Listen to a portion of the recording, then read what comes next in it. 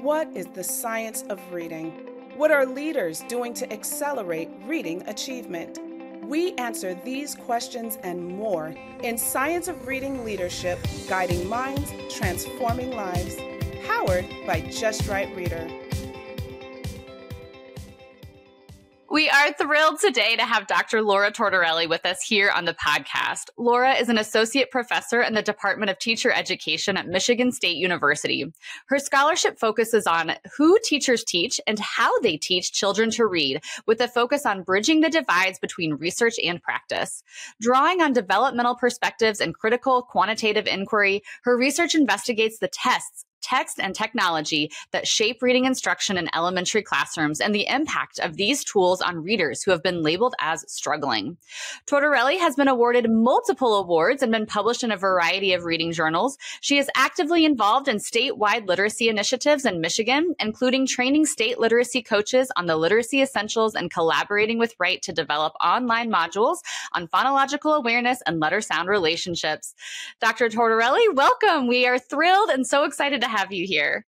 Thank you so much for having me. Yes, we are so excited. So this is the first question I really want to know. I always want to ask this question to all of the researchers and people that we get to talk to. What is it that got you into the field of education? Oh, okay. Well, I loved reading when I grew up. That was my favorite thing to do. I was the kid who got in trouble for reading during math and social studies time, with that. I had like a little Nancy Drew book at my desk.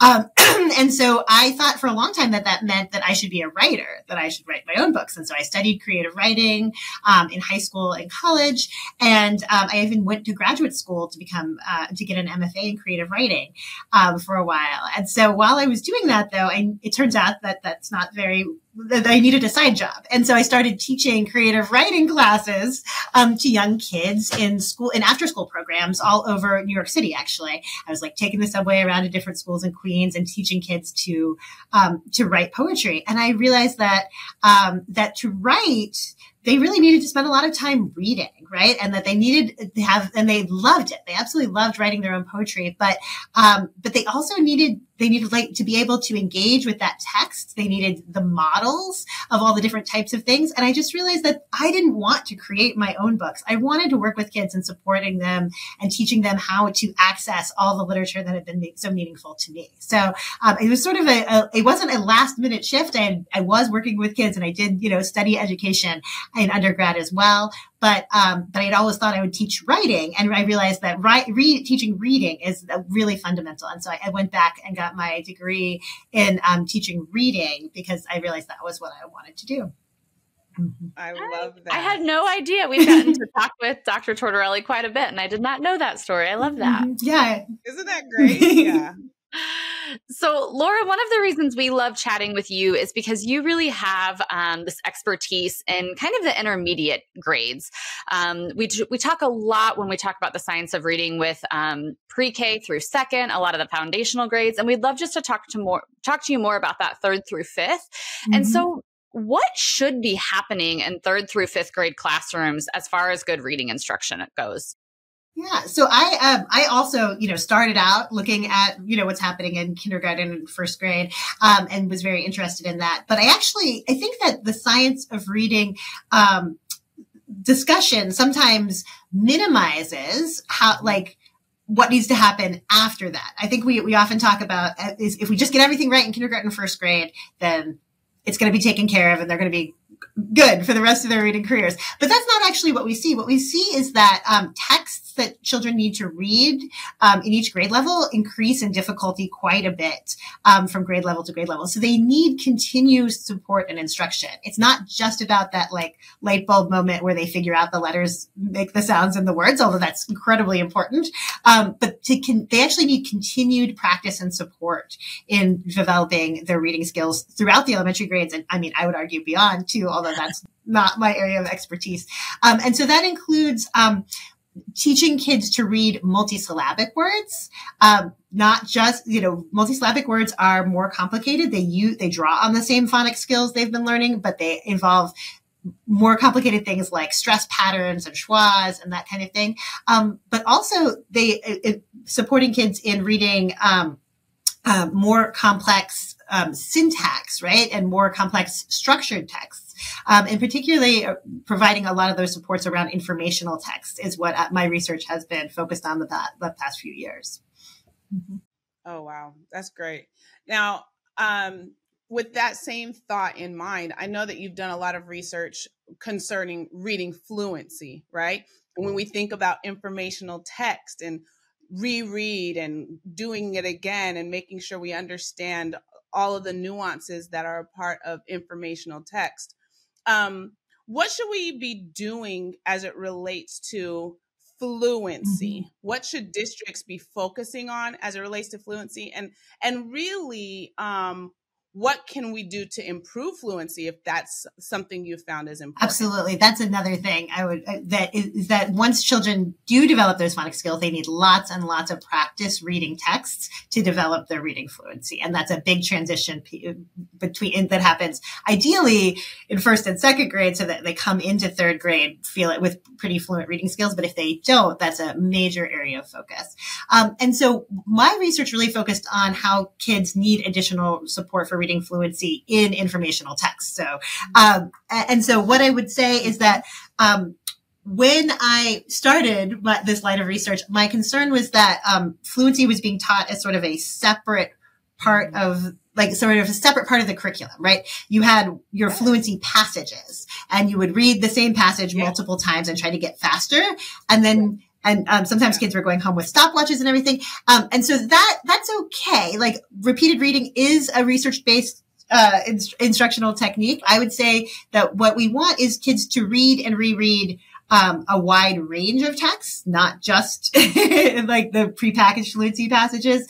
And we also want them to be reading for meaning. Right. So, the recent IES practice guide that focused on interventions for 4th through 8th grade, really highlights that repeated readings should have a purpose for each reading. Right. The first time you're reading, you might be trying to, just reading to get the gist. The second time you might identify main ideas and details. The third time you might be reading to plan a response, right? To write or something like that. But that there's a reason to reread. And in fact, as an adult reader, we do that, right? If we want to we go back and reread something because we aren't sure, we want to clarify, we enjoyed it, we're going to use it, we're going to cite it in something we're reading. So, giving them, lots of opportunities to develop fluency in different types of texts, and then, purposeful rereading, not just rereading to read faster each time. And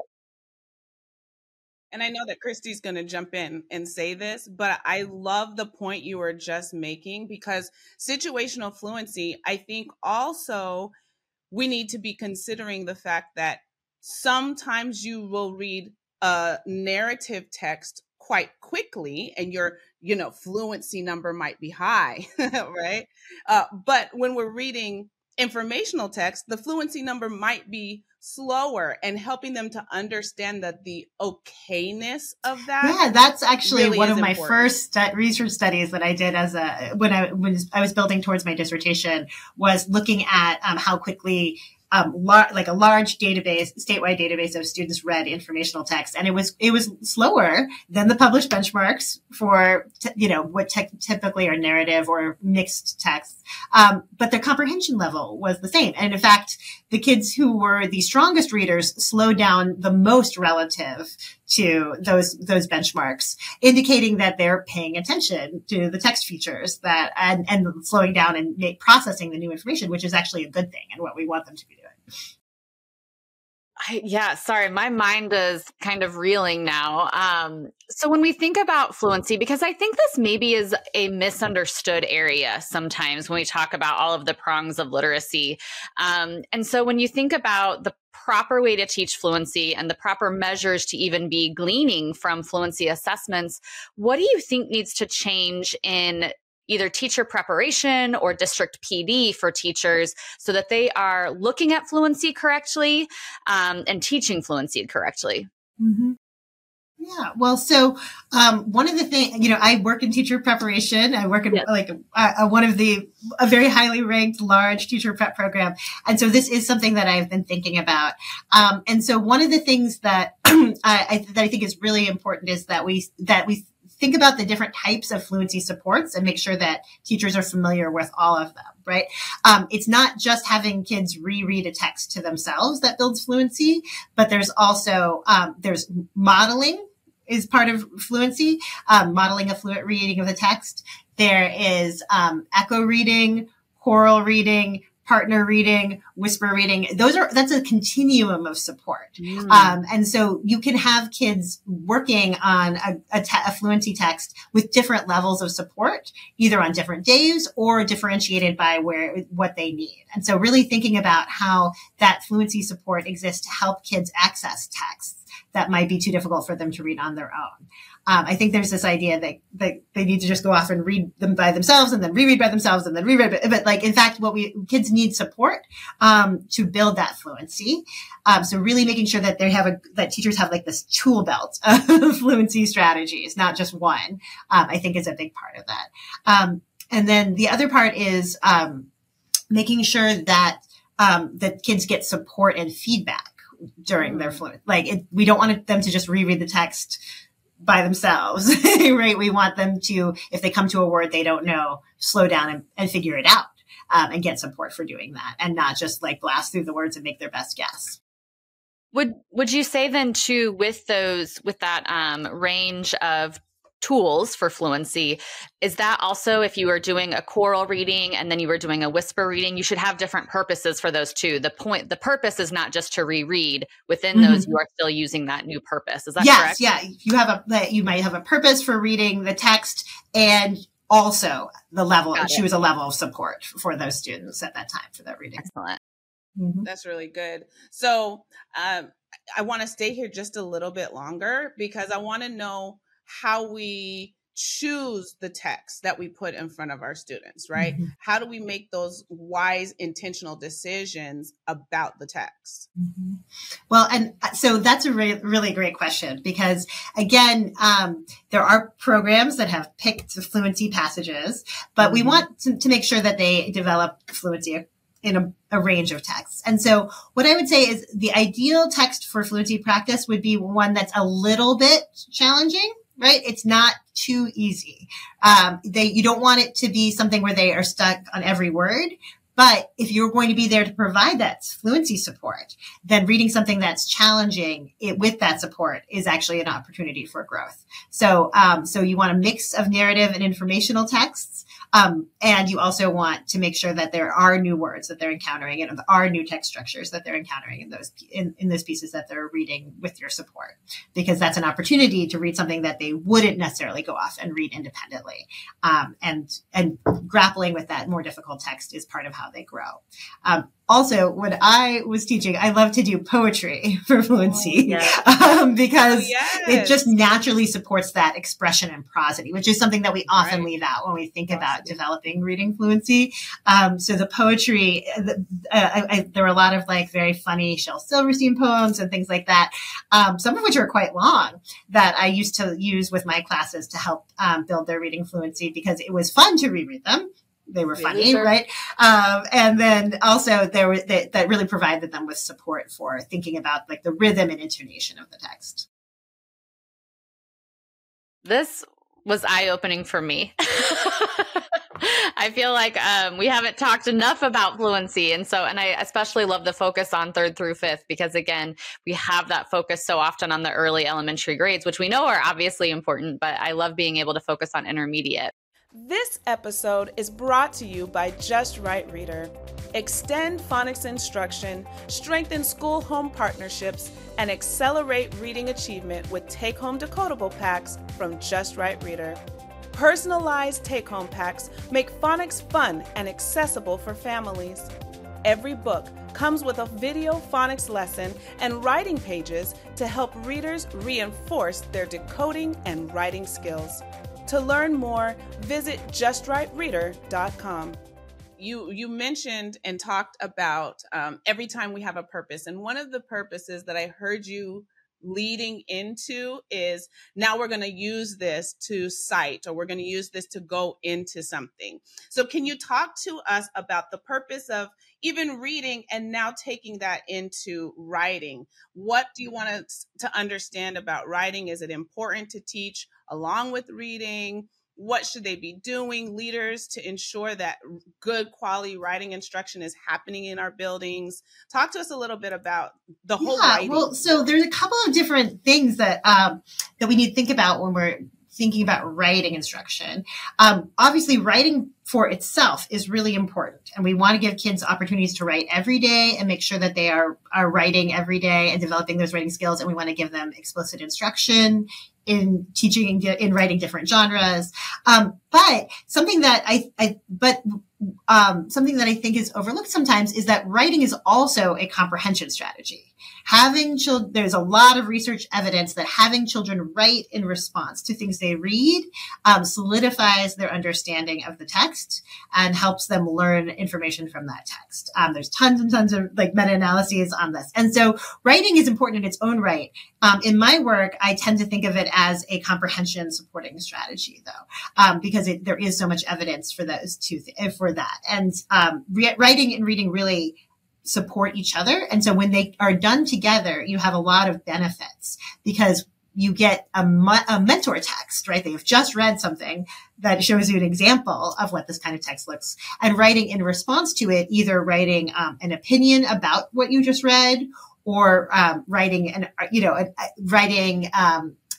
alternative ending to a story, or writing your own informational passage, like pulling on the new facts you've learned. Any sort of thing like that helps you understand the text better and also helps you advance your writing skills. So doing those two things together is actually really important. And I just published a study this year with my colleague Adria Truckenmiller that looked at how children write in response to reading. And basically what we found was that if you don't their reading fluency of the passages really impacts how well they are able to respond in writing, right? Which makes sense, right? If you aren't able to read a passage and have a really good, thoughtful engagement with that passage, writing in response to it is going to be fairly weak. And so really strengthening those two systems together is something that can help kids in the 3rd through 5th grade strengthen the whole communicative system. And oftentimes there are a lot, we tell kids to write. We say we're teaching kids to write, but we're really just telling them to write. And so writing in response to reading is a way to structure that and give them a little bit more support. Laura, are there any types of constructed responses? I know you mentioned kind of opinion or alternative endings. Are there any types of writing prompts that support struggling readers especially, or is it kind of the same across the board?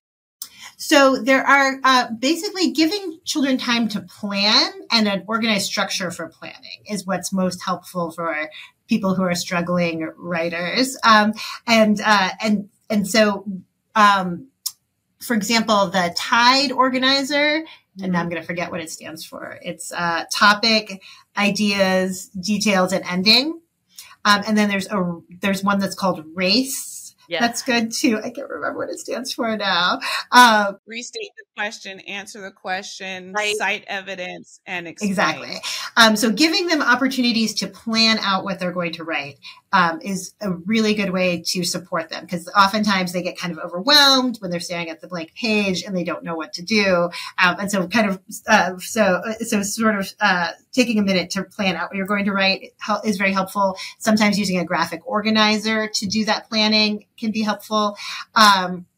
And then also for kids who are a little bit younger or who are really struggling to get started, sentence frames are something that I always recommend. Is that if you using those to direct them and have them focus in on the content that you want them to write, rather than trying to figure out how to start the sentence, are things that can offer more support. Those are great scaffolding ideas. Mm-hmm. Yeah, I was just about to ask you about that sentence frame.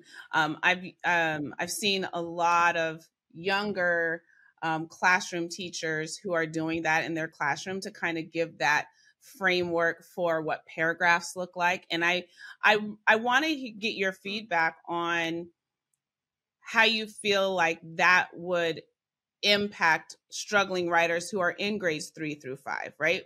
Is that a good strategy, or is that still too much scaffolding and should be left in the lower grades? What are your thoughts So on it that? really depends on your goal for that writing. If your goal is to help them work on sentence construction, then the sentence frames kind of provide too much support.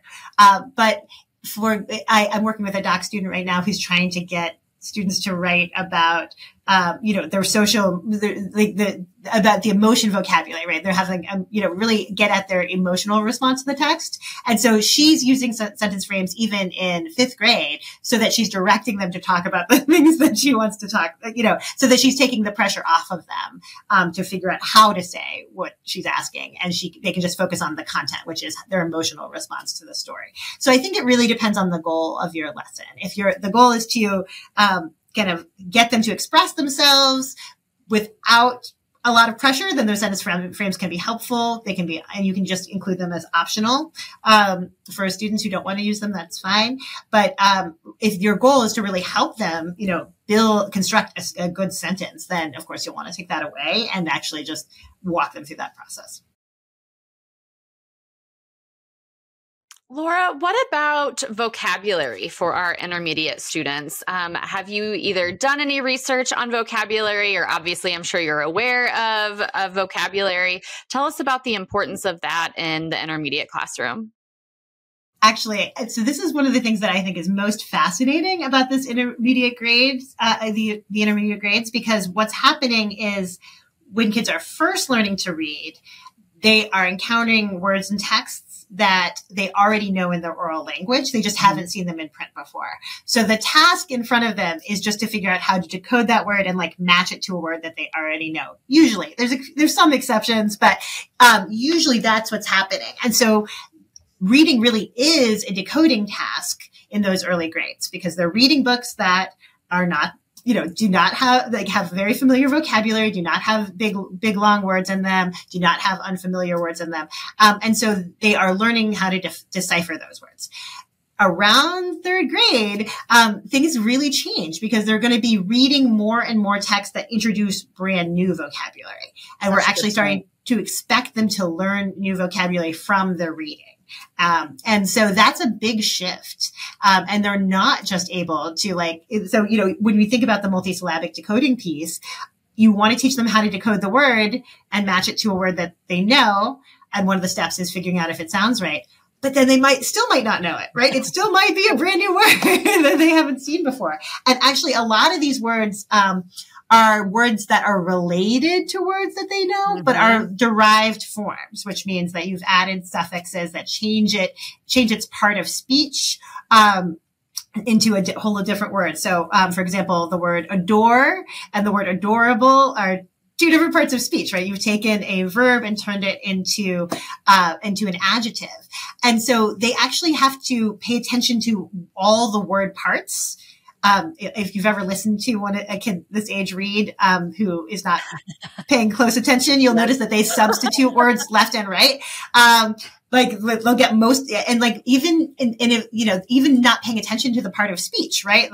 Just saying adore instead of adorable. And either they notice that messes up the sentence, and so they start trying to change all the other words in the sentence to make it match, or they don't notice, and then the sentence is just word salad. So basically making them pay attention to all the parts of the word, and then thinking about morphology, right? How those word parts change the meaning of the word is a really important focus in 3rd through 5th grade. And that helps them not only with decoding, but also with vocabulary. Those two things sort of merge into one. But also they need to be able to use context clues. Sure. The problem with that is that sometimes they're stronger than others. It just depends on the word, right? But really merging those two strategies, looking at all the word parts, thinking about the word parts, and then thinking about the context, what you can learn from the context, and making sure you're taking the time to slow down and do that when you're reading new words, encountering new words and texts becomes really important in these upper grades because they are encountering new vocabulary and they can learn a lot of great vocabulary from reading if they have those strategies to slow down and pay attention. I love this. I was having a conversation with one of my girls. She's 14 and she's a freshman in high school. And we were reading a sentence and the word was mediation. And as she read it, she said meditation. And so she was completely she wasn't thrown because she knows the word meditation. She knows what that means. But when we got to the comprehension question, she got it wrong because she misunderstood the text. And so we went back and I said, well, what is that word? And 3 times she said meditation. And finally I said to her, let's break this word down. I refused to tell her the word because I need her to see all of the parts of the word. And I said, now do what we used to do when we were in first grade and break down the word, right? Break it down. And she went, oh, mediation. I said, do you see how just a simple seeing the word as a block, as opposed to seeing each part of the word can change the complete meaning of the word? And so everything you said was fantastic. Yeah, that's a tricky one. Those are very close, but you do have to pay attention to every letter in the word, or you get the wrong word, right? And it does really, it does throw off your comprehension of the text, and it also helps, paying attention to all the parts also really helps you with your spelling, right? If she had to go write mediation, I bet she would be much better prepared to spell it correctly, having done that work with you, than if she had just sort of figured it out, but like not paid close attention and moved on in the text. So there's actually quite a bit of research about paying attention to all those spelling patterns, both for reading and for spelling. You just so perfectly summed up the connection for our intermediate students between encoding, decoding, syllable work, morphology, context clues. Like, you just put everything together in an example. And so I hope our listeners appreciate that as much as Terry and I are here appreciating it.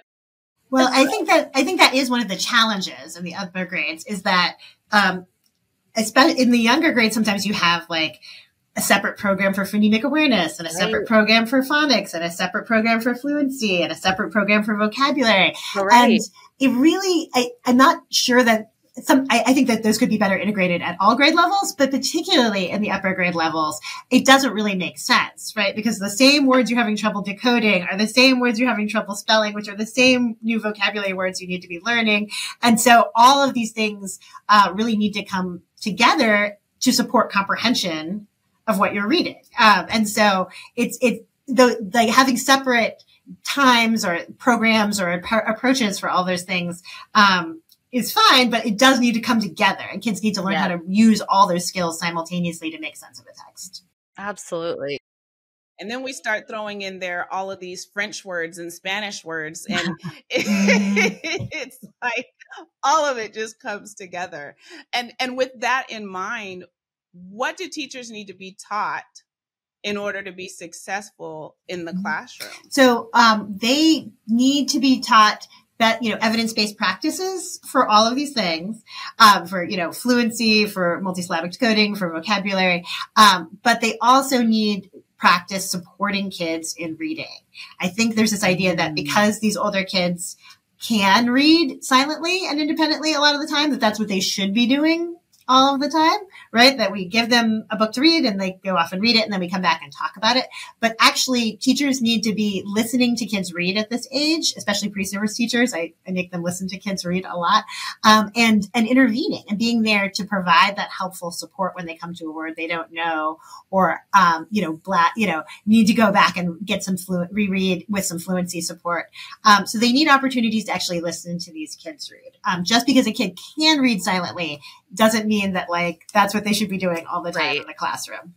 So every time we have our podcast, we always ask one specific question. And that question is, what are 2 things that leaders can do to accelerate reading achievement?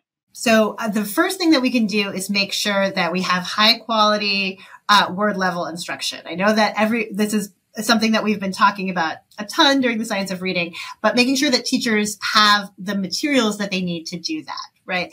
So not just telling them to teach phonics, but giving them high quality instructional materials and programs that they can work from so that they don't have to make up all their own phonics lessons, and making sure that there is time to do that every day throughout the grade level. So in the beginning levels, focusing on alphabet knowledge and beginning phonics instruction, but continuing that work, focusing on multisyllabic decoding and morphology as they go up through the upper grades. So that's one piece, but that piece is only good if they also have opportunities to practice using those skills in texts, high quality, culturally responsive texts that the kids find engaging throughout the day. And this doesn't mean independent reading time. This can be scaffolded reading time. This can be with fluency support. This can be to support a writing assignment, but just making sure that they have opportunities to apply what they're learning in their word level instruction in high quality text throughout the day for many different purposes. So I would say those are the two main things. Thank you so much. We have just been truly overjoyed to have you. And I know that Terry and I have had our minds blown a little bit just with the way that you so succinctly are able to connect all of the facets of reading instruction in your examples. And so we just want to thank you so much for sharing that with us and sharing that with our listeners. And we hope to talk to you again soon. Oh, well, thank you so much for having me. It's been really fun. Thanks for joining us. If you found this conversation valuable, please subscribe and leave a review on your favorite podcast platform. We will see you next time on Science of Reading Leadership, guiding minds, transforming lives.